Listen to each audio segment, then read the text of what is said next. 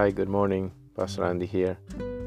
This week we have been talking about Deuteronomy in the New Testament. And for today I want to read with you Deuteronomy. This is chapter 18 and verse 13. It says, "You must be blameless before the Lord your God." I'm sure these verses remind you of the words of Jesus when he says, "Be therefore perfect as your Father in heaven is perfect."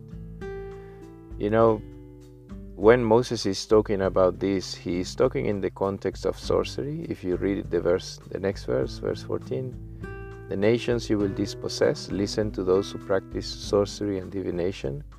But as for you, the Lord your God has not permitted you to do so." So in this context that he is talking about, this being blameless, it's about sorcery and the occult and avoiding all these things. But of course, if you want to be very picky about it, how can we be blameless? We are not innocent. We make so many mistakes. We make bad choices and we are fallen human beings. The only way for us to be blameless is for our blame to be covered, for our guilt to be covered and our sins to be forgiven. So today, once again, I want to invite you to choose Jesus. I want to invite you to look to God.